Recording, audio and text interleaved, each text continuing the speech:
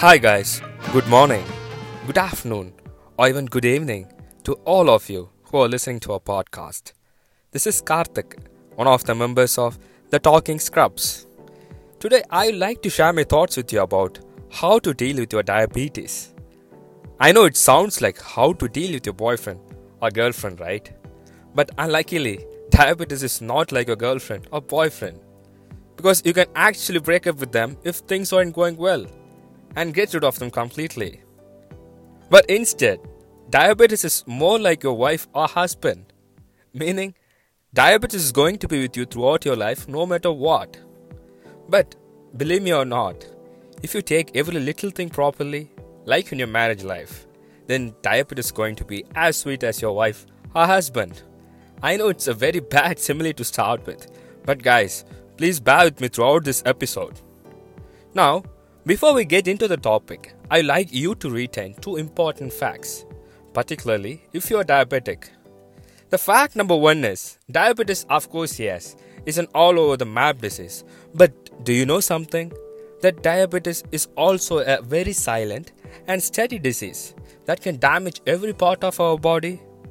For instance, it can range from vision problems to sexual problems to the problems in your feet. Basically, it is from your head to toe. I know it sounds grim, but unfortunately, that is the fact. And here comes the fact number two. Guess what? Diabetes is the worst risk factor of ischemic heart disease. You may ask me, what do you mean by that? It means angina.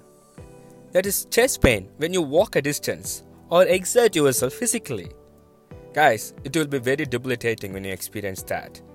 And also, myocardial infarction, that is heart attacks.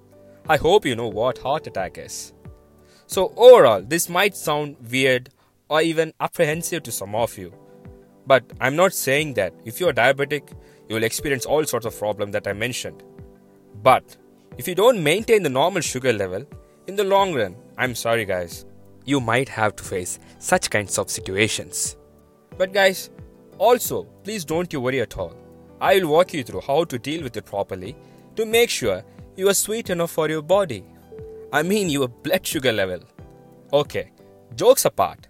Now, let's say you are one of your family members is diagnosed with diabetes mellitus and your doctor tells you, hey, you have to be on a medication and stick with the diet pattern and some sort of physical activity.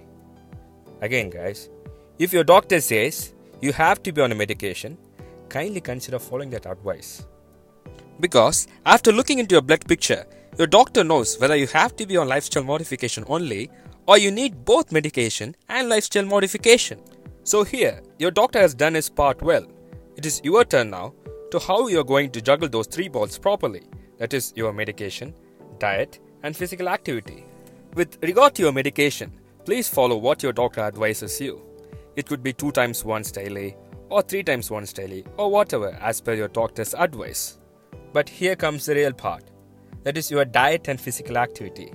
For these two important matters, I would suggest you to be a smart cyberchondriac. Firstly, search on the internet about how to calculate your body mass index. It's basically your height and weight when put together. You will get a number to categorize ourselves at what group we are in. Most commonly for diabetes, it will be overweight or even obese. So in that case, set a goal for yourself to lose your body weight at least 5 to 10%. For instance, if you're 70 kgs for your height and your BMI indicates you're overweight, in that case, lose the body weight at least 3.5 to 7 kgs. I hope I'm doing well with mathematics. Okay. Secondly, also search on the internet about what food contains high glycemic and low glycemic index. Basically, low glycemic index foods help you to maintain a normal sugar level, which are your vegetables, your fruits, pulses and cereals, low-fat dairy products, and oily fish. So I like you to incorporate these foods into your diet pattern. And trust me guys, this will markedly help you to maintain a normal blood sugar in the long run, so that in the future you don't need more medication to control your blood sugar level. Then comes your physical activity. So how are you going to lose that 7 kgs? I would not strictly advise you to go to a gym and pay your annual membership and lift heavy weights. It's all up to you to decide. But if you like to lift weights, no problem at all. Do that. But with proper guidance, please. Or else, I would suggest you to do some physical activity. It could be walking, swimming, cycling, or even any aerobic exercise you like. But what I want from you as a doctor is, do what you like, but please be consistent with what you do. So, if you do any physical activity, let's say you're cycling or swimming, but if you do for at least 20 minutes a day and in total for 5 days a week, definitely you will see a lot of change in your body and you'll appreciate the change not only physically but also mentally. So please try to fit it in your daily routine. And here comes the last part, but also the most important part of today's podcast. That's your follow-ups. Are they really imperative even after taking medications regularly, eating properly, and doing regular exercises? I would say yes, it is. Because the treatment for diabetes is not one size that fits all. It differs from one another and we have to treat it accordingly. So usually I split the follow-ups into two parts. The first one is your HbA1c. It is a blood test to know about the average blood sugar level for 3 months.